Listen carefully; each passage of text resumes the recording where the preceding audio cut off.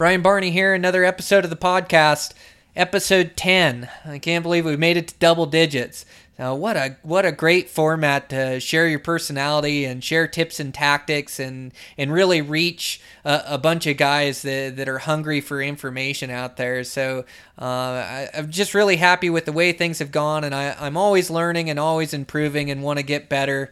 But so far so good. I like having guests on here and being able to talk back and forth and get information that way. And then I also like just getting on, by myself and sharing information and sharing anything I'm thinking about. So this has just been a great outlet for me. And then today I was just in talks with Eastman's and we are going to partner up on the podcast and it's just going to be great. It's going to be great for the podcast. It's going to be great for me and great for Eastman's. Eastman's just has such a great name and can help push people to the podcast and get more listeners. And as well as that, they just have a bunch of really good hunters in there at the office that we'll be able to talk to them and pick their brain and get some really good guesses as they hunt all over the West for different species and yeah, I'm super psyched at that. So today on the podcast, I want to talk over. I just did this article. It was in the Eastman's Hunting Journal. It was a really cool article. Let's see what. Checkmate, I think it was called, or something like that. It's about closing the distance, and it talked about the different stalks with a rifle or with a bow and closing in. But a really big part of that was executing your shot, and so I wanted to go over executing your shot on today's podcast, and then also. I've got a question on bow setup, and gosh, I could do about 4 or 5 episodes of this podcast on my bow setup and what matters and what shoots. But I'm just always tinkering with my bow, and I'm always messing with it, always shooting it, and I'm just always trying to improve my accuracy and get better. And it seems like you just continue to learn and evolve with your bow as well and how to get better. So I want to go over that. And then, I've been getting a lot of questions over my social media and ideas for different episodes, which this is an idea somebody gave me is to go over my bow setup was a question I got on Instagram, I think. So I want to be better at getting to your guys' questions and trying to answer them. So at the end of the day, I'll go over a couple questions that I've got and then try to answer those as well. So ton of information here. So I think I'll start, and you guys that know me know I'm just a diehard bow hunter. I just live and die by my bow, but before that, I used to hunt with my rifle and trophy hunt with my rifle a bunch, and even now to this day, I still continue to hunt with family with a rifle. I was just telling you guys about my daughter and that buck she killed, and then I hunt with my dad quite a bit with his rifles, and then buddies, and then just recently, last night, my wife got an antelope with her rifle, which was really cool. She had been working at it, and we had been out a few days trying to catch them in the right spots, and she had a miss the other day, and it was a good miss, if you could call it a good miss. But gosh, we got in and we couldn't get any closer than 250 yards. And she's just a beginner hunter. She's killed one antelope before. So we got into 250 and made just an awesome stalk. And it's, this time of year, these antelope are all grouping up. And so, they were all grouped up, like 100 antelope or so, and so there was just no way to get any closer. It was open from them, from us to them, and so we just crawled to the top of the hill and set her up on a lay down rest. And I'm shooting the low kick shells for my girls. My wife's not that big of a gal, and neither is my daughter, and so we shoot these low kick shells just to get them to where the gun doesn't bite them and they don't flinch and they execute good shots. And so anyways, we got her laid down at 250, and at 200 that gun shoots dead on. At 300 it drops 10 inches, and so figured it's going to drop about 5 inches. And so we took our time and aimed, and I had her aim just above the, where the white meets the brown on the antelope, which is, I said like about an inch above that, which it's hard to tell an inch looking through a rifle scope at an antelope. But anyway, she held just a hair high, squeezed on her shot, and that bullet hit like maybe an inch below that antelope. I saw it kick up dirt. I mean, I almost thought it was going to ricochet in. It was so close, but hit that dirt below that antelope, and it was untouched. It just gave it a good scare and got out of there. And so she did have a miss under her belt, but yesterday, yeah, she put the smack down on, it's just a smaller buck, but we were just looking for any antelope, and we love the meat. I mean, antelope meat around our house is our favorite.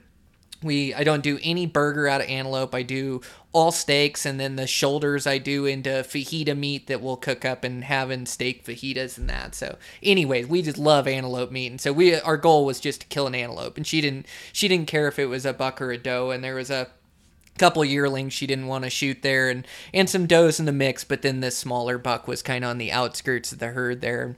Yeah, we couldn't get a lay down rest. Grass was too tall, and so I had but the bog pod tripod set up and set it up out there, and yeah, she was able to execute just a perfect shot on that thing and get it. So yeah, I was psyched for her. So I'm leaving for my mule deer hunt tomorrow, so I've had a busy day trying to get done with work. I definitely wanted to get out another episode of this podcast, and then after I finish this, I'll be butchering until probably 10 or 11 tonight. So it's a busy one for me, but a good one. So happy to see her get it done, and she was psyched. She's really starting to enjoy hunting, and I mean, how can you not? You get anybody out there, and you get that excitement and that thrill. You're gonna enjoy it, and so it's the same for her, and it's just nice. I can fit in and hunt with all of my family at different times. Grandma picked up the kids yesterday, and not that we mind taking the kids with us or anything like that. They can hike just as good as anybody, but at the same time, it's nice for me and her just to spend time together and go walk around the woods, and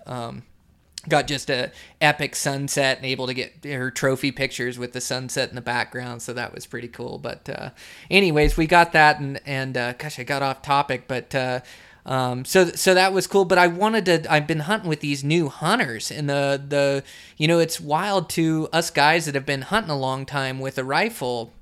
It's like second nature to get your rest aim and squeeze your trigger and execute your shot. But to these new hunters, you gotta talk them through everything, and you kind of learn that it's not second nature to acquire your target through your scope, or to, all that stuff has to be taught and has to be learned. And so first off, I wanted to talk to you guys about executing your rifle shot. And it's just it seems like it'd be easy. It seems like you sight in your rifle and you go out hunting, and if you see something in your effective range, it's a dead animal. But it's just not that way. You get that fog of adrenaline in you, and then you get this urge to like jerk your trigger. Like as soon as your scope gets on hair, when you're ready to shoot, you want to almost go now.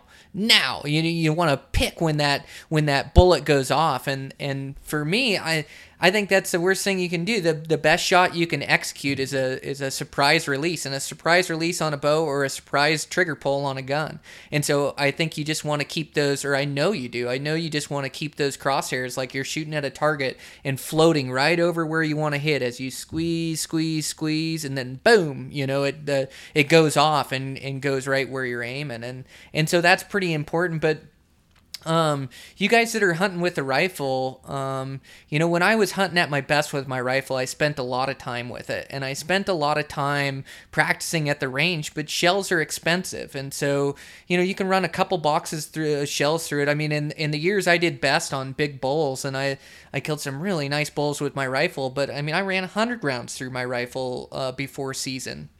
And I practice at these different distances that I want to shoot. Sure, I get sighted in, a cold barrel, shoot my group, shoot a good group, get it sighted in, find the load that works well with it. But and then I start shooting at these longer ranges. And I like to shoot, I would shoot it like a milk jug filled up with water, and then stick that thing out there at 300 yards. And then, benches are really good for sighting in and for making sure your gun's on. But, in the field, you just don't get a chance to shoot off a bench. And so I think it's important you practice your different shooting positions. And in a lot of this, you guys already know. I just wanted to go through it and talk about what's important to me when executing a shot, and see if you guys can pick up a tip from this, because there is nothing worse than going out with your rifle, which is an effective tool, and missing the critter you're after, or not hitting right. And it's easy to do. I mean, I've seen guys shoot through a box of shells, and not hit what they're aiming,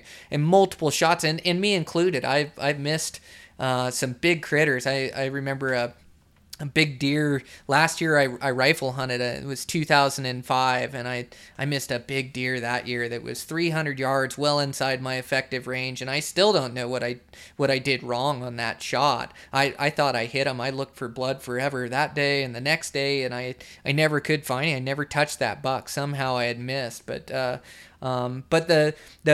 most important thing when you're shooting in the field is your rest. Offhand, you just can't shoot that accurately offhand. I mean, if he's under 100 yards and it happens quick, like, yeah, offhand if he's standing still, but you really want to go for your rest and get a rest. And in some of this open country, it can be tough. So, like, I like to bring those shooting sticks if somebody's hunting with a rifle. I mean, I'll pack the shooting sticks just so they have something to aim off of. And I've kind of showed my dad this too. He's never hunted with shooting sticks or anything. Great rifle hunter. He's been doing it for years. But I started bringing these sticks, and then like last year he shot his goat. I believe, I can't remember if he was 300 or 400 yards. We couldn't get any closer. He had passed up a shot at a billy at 400 yards. He just didn't feel steady. Like, I don't know, maybe a week prior or something. I think we got into 300 yards on his billy, and then we got the front of his rifle set up on his pack, and we couldn't do a lay down rest just the way the terrain is. And that's how it is. That lay down rest is the most effective rest you can get, but you just can't get it all the time because the way the hillside lays, or the grass is too tall, or whatever it is, you can't always get a lay down rest. But if you can, a lay down rest with your elbows on the ground is so rock solid. And so for your longer shots, you want to, and I don't shoot a bipod off my gun. Some guys do, and they'll listen. There's so many ways to do it right and to get a good rest, and everybody likes their different style. This is just the style that I use, but I don't like the extra weight of a bipod on my gun.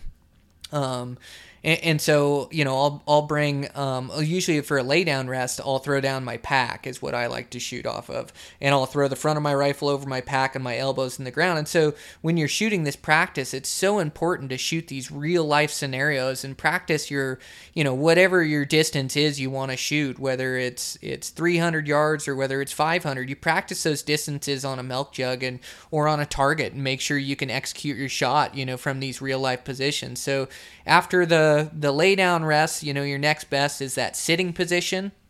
And then I like to get my back elbow on my back knee, and then sit into my rifle, and then get that front on a rest. That's a really good stable shooting position. And then last would be standing with a rest, which isn't bad, but it isn't as steady as a sit down with a rest. It's important too. I mean, a lot of times those standing shots you can't get it, but I love to get a rest on that back elbow, and even your knee to elbow works good, but even better yet, like if you can get that your bipod or your tripod out in front of you, and then get your pack behind that back elbow. You can get so steady there and then just squeeze. And so I always try to get a rest on that back elbow too. But it's important to shoot these positions. And then, like I say, shells are so expensive that, I like to do a lot of dry fire practice too. And dry firing, it's still out to the jury whether it's good or bad. Some people say it's bad for your firing pin. Well, they have, I think they're called blast caps, or maybe that's not right. Blast cap, that's dynamite, isn't it? God, what do they call it? But they have like a fake shell. I'm sure you can look it up on the internet. Google will tell you all about it. But they have a fake shell that you can put in your gun. And then what I do at my house before the hunt, or not me so much anymore, but like definitely my girls. I've got them practicing all the time. Is I've got a archery deer target out there, and I say, okay, Taylor's my oldest daughter. I say, okay, Taylor, I want you to get in a lay down position and execute your shot. And so then she'll get in a lay down position. She'll get her scope on it. If we're a long ways off, she'll zoom her scope in, and then she just executes her shot. Just pull, click, and the shell goes off. And nothing goes off. It just your firing pin engages that shell or whatever, and you executed your shot. But that practice, you can get a ton of trigger practice that way without spending $1 million on all your rounds. And then you want to do your live fire practice too, but I think that dry fire practice is the way to go to get better. So before your hunt, don't take it for granted that you're just a good archery or a good a good rifle shot. Don't take it for granted that you're gun sighted in, and if you get a shot at that mega bull or mega buck, you're going to hit it, because it is easy to miss, and it's easy to miss even for the best guys. I mean, so I think it's important to practice and make sure that you're dialed in before your hunt. So I just wanted to touch on that rifle a little bit, just because I think there's some good tips in there. And like I say, most of you guys have been around rifles your whole life and know how to use them. But I think sometimes, we forget what's important and forget how to execute those good shots. And there's nothing worse than jerking that trigger and missing that thing clean. And then you feel like you're shooting blanks out of your gun. You can't hit them. That first shot is so important, to execute a good first shot. And then it's a done deal. You hit that thing perfect and you're all smiles, grip and grinning behind your trophy. So, don't take it for granted. Even if you've been shooting your whole life, make sure you're practicing with your rifle, and you just have all the confidence in the world when you're walking around the mountains. So then I wanted to get into my part of it that I really like, is the bow executing a shot. And a lot is similar to a rifle, but it seems like a whole different beast with a bow.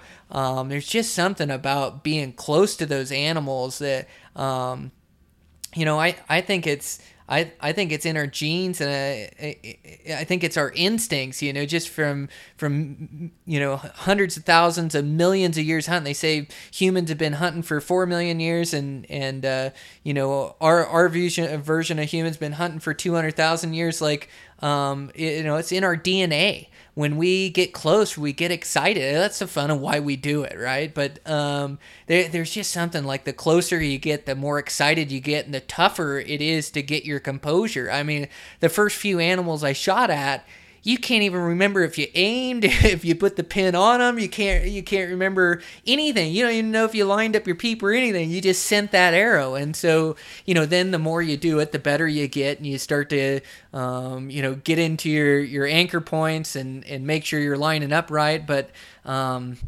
there's something about executing an animal, or executing a shot on an animal, especially a bow shot, keeping your composure and making it happen. And it's easy to sit here and do it, but you get a 200-inch buck in front of you. I mean, I still get nervous to this day. That's why I do it. But that shot execution on a critter. So, I practice a bunch with my bow, and I'm always practicing. I'm always shooting, and I think it's good. When you're shooting with your bow throughout the year, I love to put pressure on myself, and it's part of the reason why I get better. I love to shoot with buddies. It's amazing, you can shoot so good by yourself in your house, and then all of a sudden you're shooting next to one of your buddies or something, and all of a sudden your groups aren't as good. And so it's that extra pressure and putting pressure on yourself and continuing to execute good shots, and that's just a taste of what it's going to feel like when you're executing on an animal.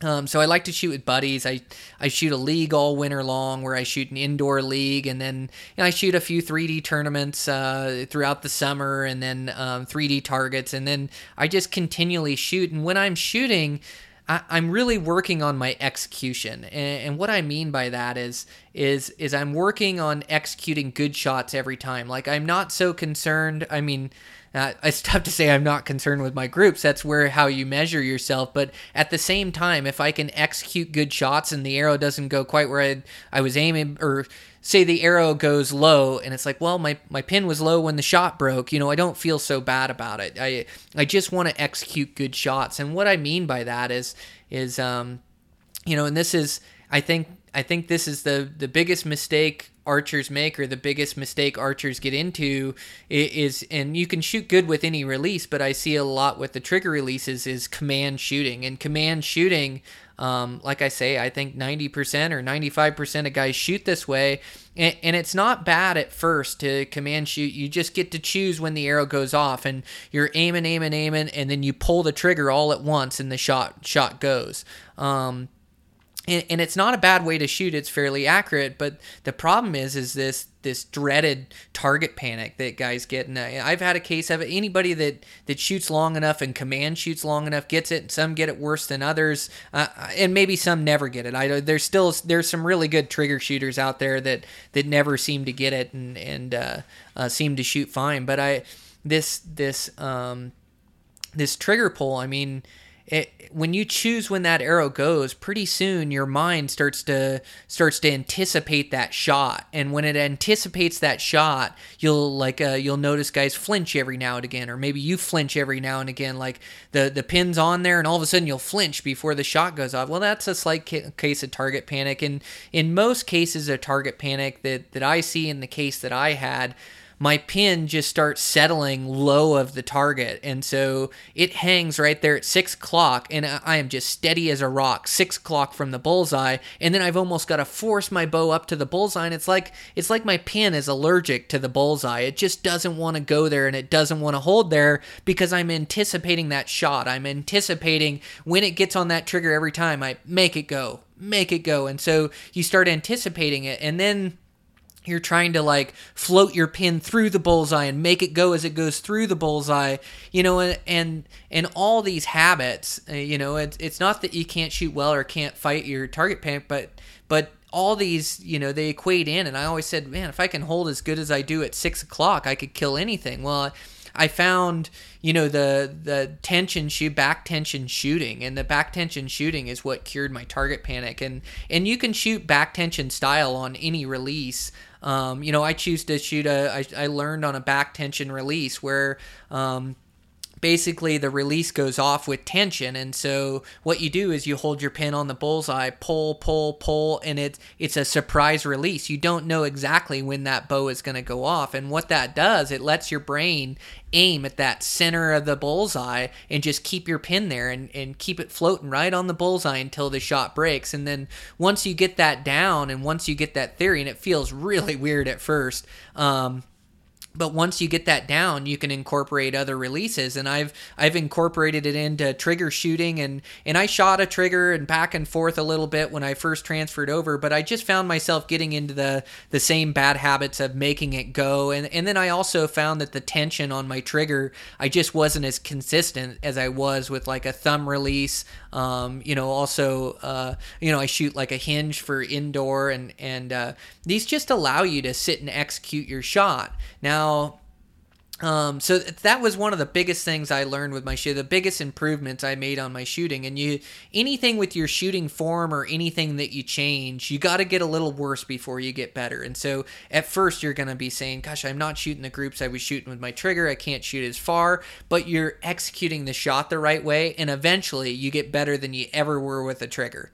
So it's one of the biggest tips I can give, and it's tough because, like I say, I think 95% of shooters shoot out their command shooting, making their trigger go when their bow goes, and you don't need a back tension to learn it. You just and you could be one of the best trigger shooters in the world. It's just about squeezing on that shot until it goes. And so when you're shooting your trigger, I like to wrap mine in the second joint when I was shooting a trigger, like all the way, you got the tip of your finger, then you got the first joint, and then the second joint. And I would shorten up my release so I could get the second joint. And what that does is you don't have as much control over your fingers, so you almost can't punch it as well from there. You've almost got to suck it into that notch of your finger, and then all you do, I like to shoot with my back muscles where, my arm's out, I've got my right grip, and then I've got it wrapped around my knuckle, and then I just keep pulling, and let that shot break. And if you practice that consistently with your release, you can back tension shoot your trigger and shoot it really well, and not form a lot of these bad habits. I like using the thumb, works really good for me. And not to say there isn't a time to command shoot, but you never forget how to punch your trigger. you can always punch your trigger if need be. And why I say that, and I know it's part of the target panic wouldn't let me aim at my target, but if I can aim at my target and then punch my trigger, my arrow goes where I'm aiming. Now, I don't like to do that on my farther shots that I execute. I really like to execute good shots on animals and hit them right where I'm aiming, but as you guys know, stuff happens fast, and sometimes you got a bull that's at 15 yards and takes a step by a tree, and you got to make that shot go right now. You don't forget how to punch. You punch that thing right through the lungs. So you never really forget how to command shoot, but it's about executing those good shots when you've got a 40-yard shot or a 50-yard shot or a 60-yard shot to sit there, aim at that animal and pull until that shot breaks, and then it's a dead animal, and you just hit so much more precise. I killed a lot of animals when I was punching my trigger, but you just almost find hair with it and you make it go, and you just not. There's not as much precision to it, to where now, when I execute a shot and I execute a shot right, I know that animal's dead, and I know I'm going to hit him center of lungs. I mean, there's no ifs, ands, or buts about it. And so I think it's a good tip, and it's really tough to give up the way you shoot to shoot a better way. But I'm telling you, it's this evolution in shooting, and these adopting these other techniques, and these techniques to make you better, that are going to improve your overall shooting and improve your accuracy and just make you that much better when you're hunting that monster buck or bull with your bow. And so honestly, I mean, we're not quite over with season yet, but as we get over and we get into this winter, go into your local shop and see all those indoor shooters, and all those best indoor shooters are all shooting back tension style. Some will cheat their release a little bit more than others, but the guys that are really good know to just keep pulling and executing. And you'll even find that on the 3D course. The most accurate shooters are shooting this back tension style, and so why not learn how to shoot it this winter? You guys got any questions, hit me up too. I love teaching it. I've converted the majority of my buddies to back tension shooting. So, I converted over, and it did wonders for me, and I got better than I ever was. And now I've been able to kill more animals than I ever did before. And so, just being around my buddies and shooting, I go, hey, why don't you give this a try? And I'll hand them a back tension release, and a little funky at first, and then I explain the theories behind it, and pretty soon they're shooting it better than they've ever shot. And I asked my buddies if they'd go back to a trigger, go back to Comanche. They say, no way, never. So it's a huge step in archery, and it's taken it to the next level. And so if you guys want to take your shooting to the next level, I mean, that's a big move to make.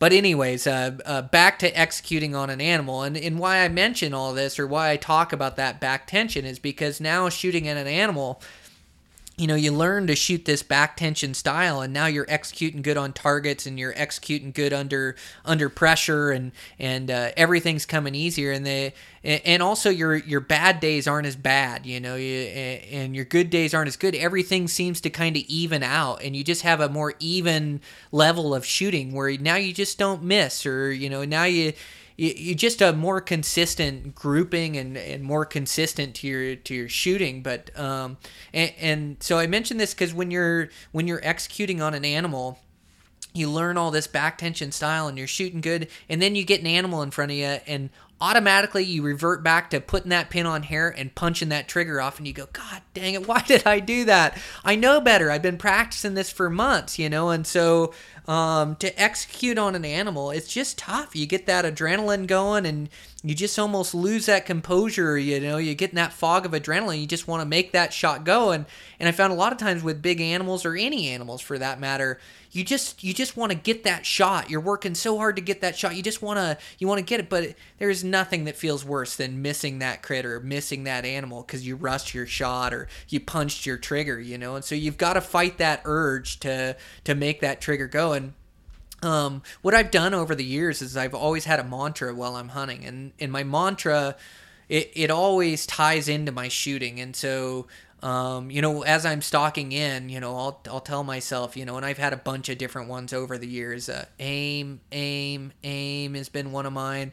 Execute your shot, and there's all these different ones that go, and so now what I do, you just have to make a conscious decision. And after you miss a few animals, you just say to yourself, damn it, I'm over it. I'm not going to miss again. I'm not going to let a bad shot go. I'm not going to force a shot. It's either going to be right and I'm going to kill him, or I'm not going to let this arrow go. And it takes a long time to get to that point, but if you miss enough, you'll get there, and so I just finally got there to where, I'm not going to force my shot. I'm going to make sure I sit on it and I execute, and I'm going to make sure if I get a shot, that animal's dead. And so what I do is I'm just telling myself as I'm going in, okay, execute this shot, or we're going to do this one right, or, and it's like a conscious decision. And the biggest part of that is right as you're drawing back your bow. And right as you're drawing back your bow, how I tell myself to execute. And what that, it just triggers in my brain that, when I say execute, I've made this decision in my mind that I am not going to force that trigger. And I've done it right as I'm drawing back my bow. And so I know I'm going to sit on my shot. And so I tell myself to execute. I get my bow back to full draw, and my anchor comes so natural. I've shot so many times. I don't need to think about my anchor. It comes up, I level my bow because I've done it so many times. Maybe you guys need to tell yourself to level, or tell yourself, okay, anchor behind the chin or behind the cheek, or, nose to the tip of the string, or whatever you got to tell yourself. But for me, I draw back, I anchor, and then I just tell myself, okay, put the pin on them, and I put the correct pin on them, and then I just tell myself, okay, keep pulling, keep pulling, keep pulling. And I say this, well, I don't say it out loud. That would spook the hell out of all animals around, but I say it out loud to myself or in my own head, and I just repeat it.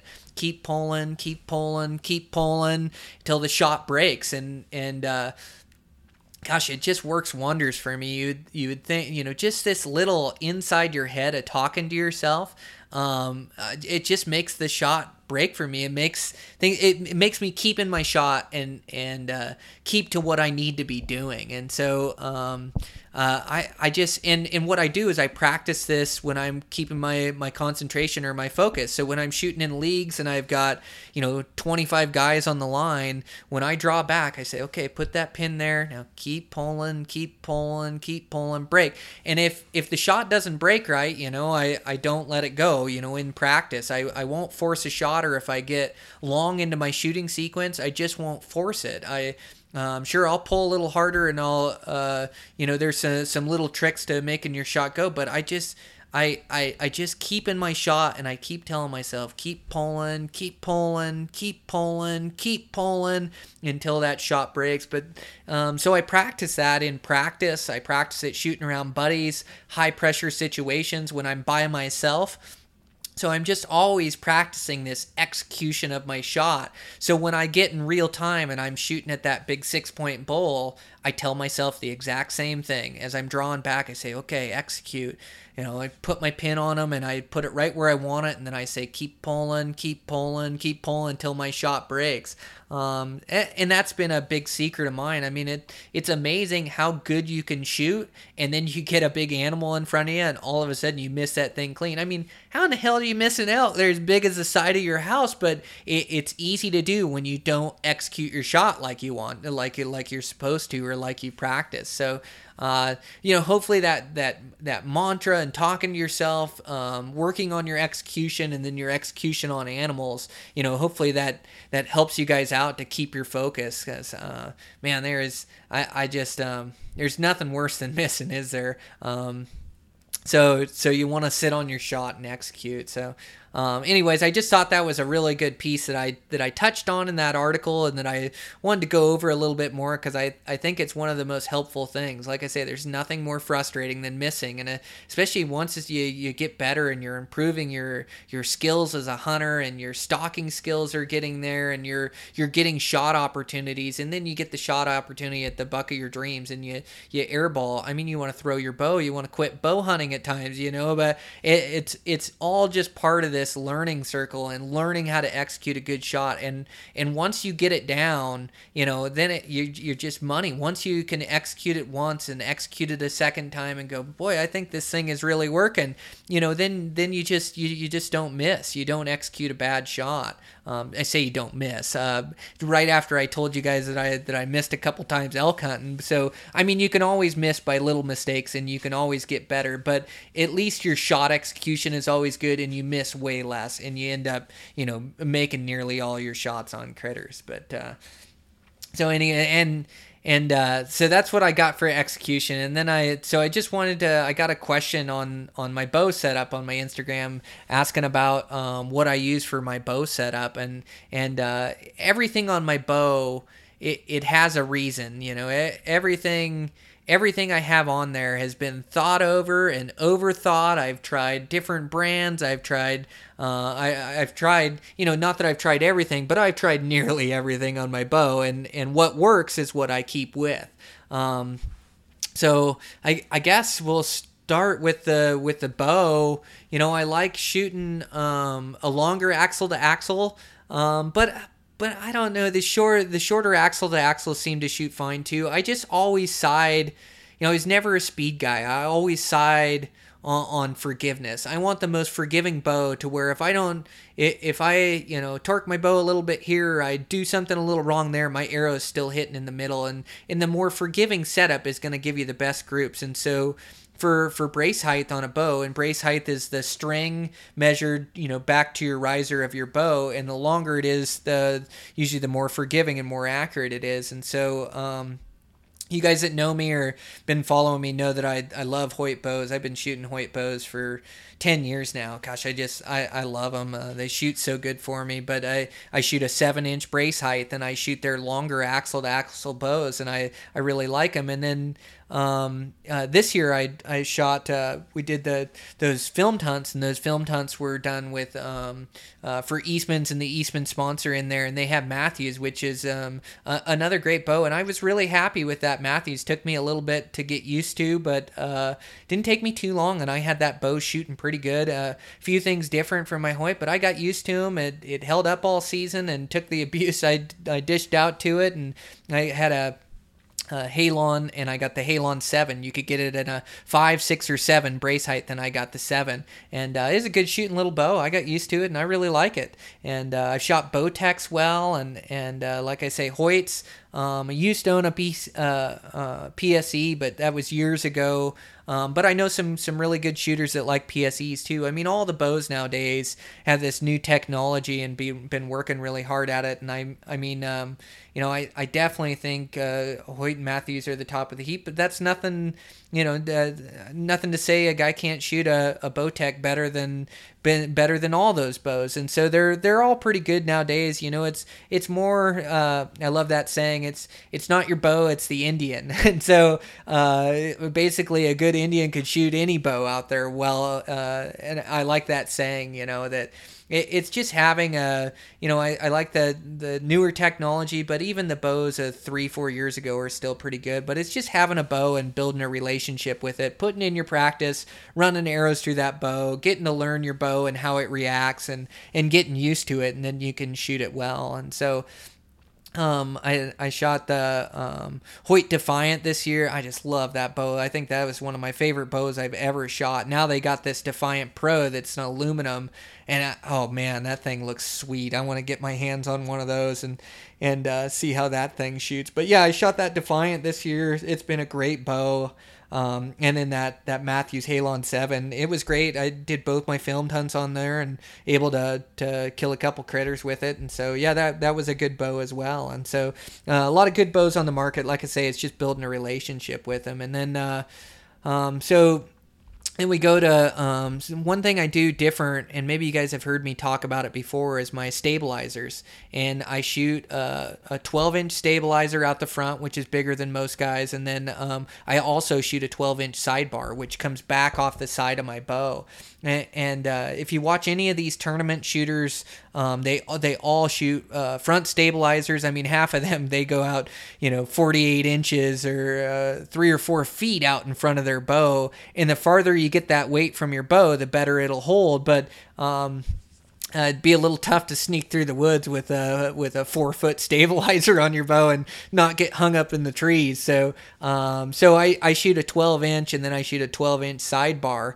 And that sidebar, it just brings the weight off a different place of your bow, so then you have weight front and back. And I shoot the Bee Stinger stabilizers, which I just love. And I haven't really shot many other stabilizers besides them, just because I love their design. They're designed, their vibration dampening system inside the stabilizers, but they have it to where you can change the weights front and back by an ounce. And so you can change your weights up front, and you can change your weights out back. And what this does, this front stabilizer and the sidebar, I mean, the whole reason it's there is to help stabilize and make you hold better. I mean, a lot of these little 6-inch stabilizers, little rubber things here and there, they're not helping you hold your bow any steadier. I don't know, just for looks, maybe some vibration dampening, but I really like getting the stabilizer on there that I can notice a difference. I notice a difference from shooting a bare bow to my stabilizers, and so I love shooting them. I couldn't shoot a hunting bow without them. And so what I do is I run different weights on my front and back. And so this will help you hold, and you can change the angle of your sidebar, up and down and left and right to kind of find the right hold. And what you're trying to do is you're just trying to find it where your grip sits right, and then that bow goes level, in that sidebar. It's help balancing out the weight of your sight, and then also the weight of your quiver there to make a real steady, even level hold. But also these stabilizers, they also help the reaction of your bow. And so this is what I really like to play around with. I find where my bow holds good, and then as I shoot, if I'm getting a lot of low misses, what I'll do is I'll stick another weight on the back of my sidebar. And what that'll do is it'll help even out the weight of my bow as the shot goes off, the way that bow reacts. And so, like I say, if I'm hitting low, I'll either take a weight off my front or I'll add a weight to the back, and it just evens out the way my bow reacts, and now I'll stop getting those low misses. Maybe it'll take 1 ounce, maybe 2 ounces, something like that. If I'm hitting high, then I'll take one off my back of my stabilizer, and I'll add one to the front. And so I'll play with these weights to help the reaction of my low and high hits to help even out my groups. So I just love using these stabilizers and sidebars. And then as far as my fall away release, there's a bunch of really good ones out there. I really like fall away release. Did I say release? God dang it. Losing my mind here. Rest is what I meant. Fall away rest. I don't even know what the hell a fall away release would do, but a fall away rest. So I really like using the fall away, more so than the Whisker Biscuit. Now, and I don't mean Whisker Biscuit. I think it's like a bristle style. I don't mean to call out a certain brand or anything like that. And those rests shoot well. The Whisker Biscuits, they tune really easy, and they're a little bit more forgiving, but what they do is they just rob you of speed as your fletchings fly through and make contact. They get a little bit more drag, so you're robbing yourself of speed. And also that arrow just makes contact with that rest all the way from the tip of your arrow to the very back of the nock of your arrow. Your arrow's got contact with that rest. And as it has that contact, any reaction of your bow in the follow through of your shot is going to react where that arrow hits. Now with a fall away rest, when you shoot, that rest falls away, so that arrow glides down that rest, and then as soon as you let your bow off, the rest falls away and the arrow is almost free floating in air. So once you release your bow, the arrow's on its way to that target, and so they're just a little bit more forgiving where you can move your bow. So I love these fall away rests, and I've shot, like I say, multiple different brands, and there's a bunch of good ones on the market. And I shot Trophy Taker a lot. I really like the Trophy Taker. The Trophy Taker is just so simple. There's no there is springs in there, but it's just not mechanically driven. It's by a string that ties to the rest, that when you draw back on your down cord, it pulls up the rest. When you release, it goes down. There just isn't much that can go wrong with it. Lately, one of my buddies helped design the ripcord arrow rest and helped build that, and I've been shooting that one. There's a few more mechanical devices in that one with the fall away and the way it works, but so far I've been able to trust it, and it's never let me down. And it's just another thing of running arrows through your bow, and once you run enough arrows through, you begin to trust that rest and trust what it's doing and trust that it's set up right. And so I've been using that ripcord quite a bit. I like that one, but I do like shooting the fall away rest. More so than the bristle style rests or the contact rests a days old that we used to shoot. So I like to shoot those, and then my sight. God, I'm a Montana black gold guy all the way. I have shot those sights now for probably 10 years. All different makes and models. I shoot the Ascent, so I shoot a mover sight. And I'll be able to go into this in further detail. Like I say, I think I could do 3 or 4 episodes on my bow setup and what everything does, but it was a question I wanted to try to get to and try to go over. So just talk about the mover briefly, but the black gold, I shoot a 5-pin mover, and so what I've got is when it's in its home position, I've got 20, 30, 40, 50, 60.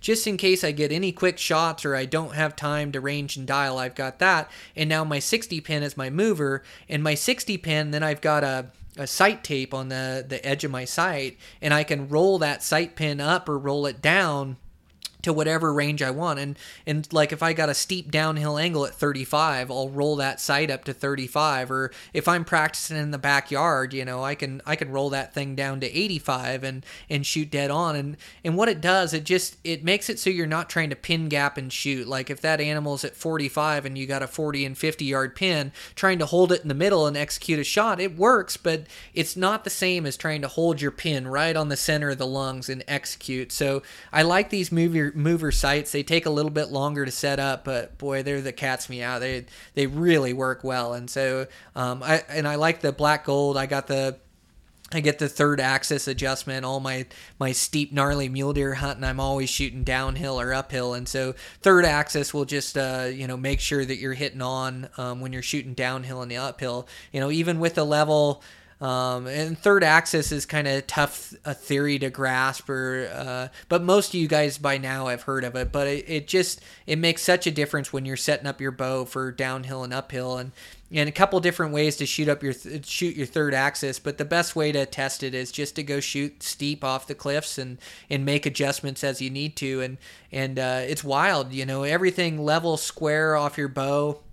A right-handed shooter, just the way you shoot. I mean, if I don't set my third axis on my bow and I just set it like it comes from the factory, and if I didn't have third axis on my sight, I miss to the right on a downhill shot, I'll miss by a foot at 50 yards. And so I've got to set my third axis, and most of the time on a right-handed archer, your third axis, you roll your sight all the way in, but anyways, I really like the third axis adjustment and couldn't own a sight without it.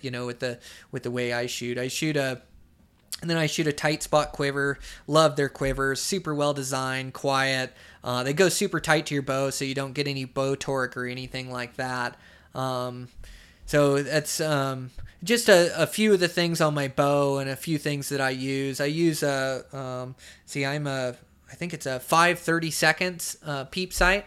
So a quarter just seems a little bit big to me, and so I stepped down to a 5/30 seconds. 3/16 is a little bit small for me. I used to take drill them out with a drill bit till I could find the right size. And what you're trying to do with your peep sight is you're trying to line up and get your anchor point right, and you want that peep sight to be the exact size of your sight ring out there. And how you can adjust that is you can move your sight in and out on the black gold, so farther away from your bow or closer to your bow. And what you're trying to do is just line up the exact size from your peep sight to your sight housing. When your sight housing on your sight is round, and like the black gold ones now make them neon around there, neon green, neon red, and then you just want to line up your peep sight perfectly sized to that, and that builds and makes for great accuracy with your bow.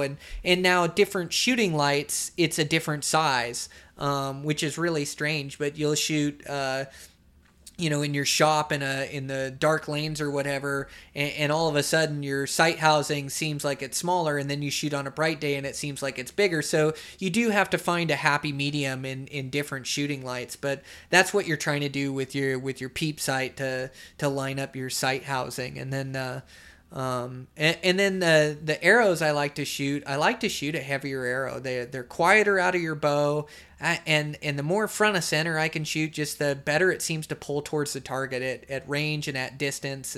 And so I shoot 125 field points, and then I add a bunch of weight to the front of my arrows. And I've shot different brands, and just like bows and just like anything, there's a lot of different brands out there that'll work, but I love these gold tip arrows. They shoot really good for me, and you can add weight to the front of them.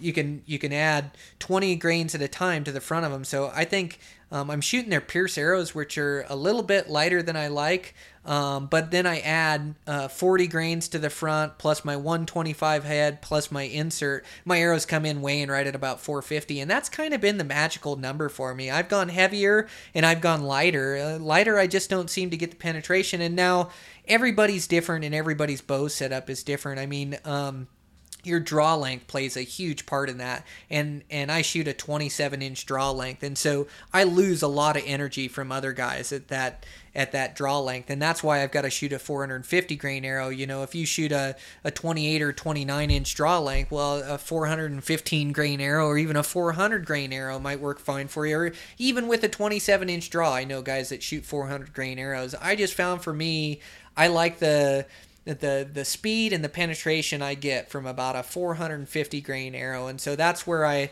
try to kind of keep my arrows when I build them. I shoot a 4-fletch, flex fletch fletchings, and I've just shot groups with 3-fletch and with 4-fletch, and I've recorded them, and I've shot distance, and so basically, the bigger your fletching, the more steering it's going to give to your arrow, and where this really helps is with broadheads. It helps steer those arrows to the target, and so that's why guys with the older bows were shooting 4 and 5 inch fletchings, and you see the recurve guys because they get more guidance to their arrow, and when their arrow comes off a little funky, it corrects.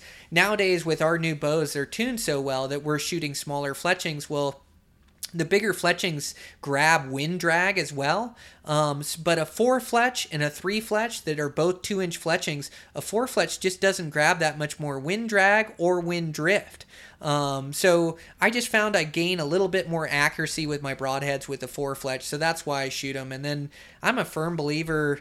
I shot fixed blade for years, but gosh, these mechanical nowadays are just awesome. And I shot Grim Reaper for years, and I love their broadhead. It's never let me down. It's like when you hit them right, they die. And I'm all about accuracy, and the mechanicals are aerodynamic. And not that you can't make fixed blades fly better, but I live in Ennis, Montana, and the wind, a 20-mile-an-hour wind is an unwindy day in my valley, and so I shoot an aerodynamic broadhead that doesn't catch much wind drift, because it's amazing. Like even like a small 3 to 5 mile an hour thermal drift wind out here on my range, I can tell the difference between broadheads and field points, and then really tell the difference between fixed blades and mechanicals. And so, like I told you before, I'm all about forgiveness and shooting the most forgiving setup. And so I've just found that these mechanicals fly so good, and they catch less wind drift than a fixed blade, and so they're more accurate for me. And I feel like if I hit that animal where I want to hit them and where I'm aiming, it's going to die, even if I hit it with a field point, for that matter. Not that I'd ever hunt with a field point. I heard a story one time of a guy that shot a doe accidentally with a field point and hit it perfect, and it took it a little bit longer but died. But all I'm trying to say here is that I focus on my accuracy, more so than hitting them with a fixed blade head. And so I used these Grim Reapers for years, and then this year, with those Eastman sponsors, I started shooting these Gravediggers, and they have a fixed blade mechanical hybrid that actually has an inch fixed blade, and then a mechanical, it's a 4-blade, and then that opens to 1.5 inches. Man, those broadheads are devastating. Those things, I really got hooked on them this year. So far, I think I've got 3 animals with them so far, and they don't make it too far when you hit them with one of those. So I've been super impressed with those, and they're really aerodynamic. They also make not a fixed blade mechanical hybrid, but just a mechanical hybrid, a 2-blade mechanical broadhead, 1.5 inch open. And I shot one of my critters with that, and he died right away too. And those things are the most aerodynamic heads you can get. Talk about no wind drag. They're just pretty much like a field point, and they just shoot so good. And so I've been shooting those too. But yeah, I've got hooked on those things. And like I told you before, there's a lot of good broadheads in the market, and a lot of guys try to, you'll hear guys in the shop all the time say, "Oh, I hit him with that head and he got away. I'll never shoot one of those again." But to me, it's all about where you hit him. It's science. You hit a deer in his lungs, heart, or liver, he's gonna die. If you don't hit him in his lung, heart, and liver, it's anybody's guess. Depends how much penetration. Depends if you hit an artery. Depends on a lot of things, but to me, it's always been science. And if you hit them right, they die. And so, I hear guys blame a head. Maybe somebody had a blade, a mechanical that didn't open right. But to me, it just seems like the majority of the time, between my experiences, all my buddies' experiences that I've hunted with, you hit them right, they die. You don't hit them right, it's anybody's guess. You may get them, you may not. You just got to track them down and give them everything you got. Hopefully get another shot, or maybe you hit an artery and got them. But a lot of guys like to blame their broadheads, where to me, I don't. I usually put it on shot placement is everything to me. So, it's just where you hit them. But a lot of good broadheads on the market, and there's nothing wrong with fixed blades. There's just nothing to think about or nothing to worry about there. And so you hit them with the fixed blade, hit them in the right spot, they die.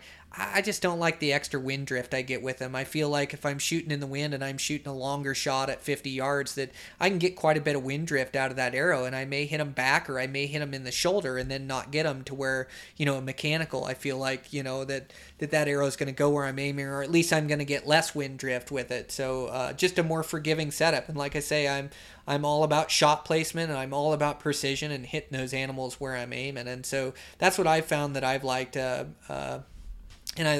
Those Ulmer edges look good to me. I know I have a buddy that shoots the G5. Like I say, there's so many good brands out there, broadheads, and there's so many good brands of arrows. I mentioned the Gold Tip, but I also Gravedigger has another arrow, the Bloodsport, and I shot those for my filmed hunts this year. And then those arrows, they weighed 450 grains. They've got an outsert that comes over the tip of the arrow and protects it.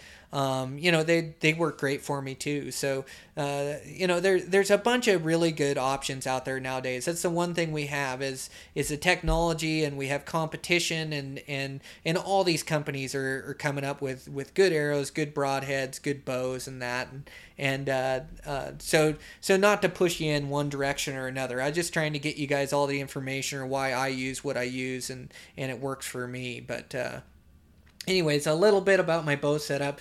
And so I'm running out of time here. I better start wrapping this thing up before you guys start dropping off. That is a lot of technical talk for a podcast. Boy, I get into that bow and start talking about those things, and hopefully I didn't lose you guys, or hopefully you guys picked up some tips there, with the bow that'll help you out. But yeah, let's wrap this thing up. I'll go out. I gotta get that work on my wife's antelope here, and we'll get the kids involved and get wrapping this thing up, and then I'm hunting muleys tomorrow, which is awesome. I'll take care of a little bit of work in the morning and then get out of here, and it's just going to be a quick weekend trip, but I'm going to go for it. Man, I'm so jacked.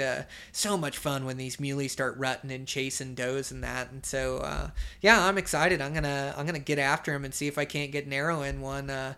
Go in deep with my backpack is still the plan, and get into country and see if I can't make something happen. So, and if not this weekend, I'll be back the next weekend. So just go for it, make my long drive over there, and hike in and see if I can't get it done. So I'm just pumped. Hopefully you guys still got a couple tags left, and you guys are out hunting and getting into some critters and having some fun. So thanks a bunch for tuning in, guys. We'll be back on next week. I'll try to get to more of these questions and answers that you guys have been hitting me up with to try to get you guys some good information. So I'm going to get to more of these questions. Going to work on this podcast, try to tell you guys what's going on at the beginning of it, good descriptions of it, and just keep working away and keep grinding on this thing and getting better. So, all right, guys, good hunting out there.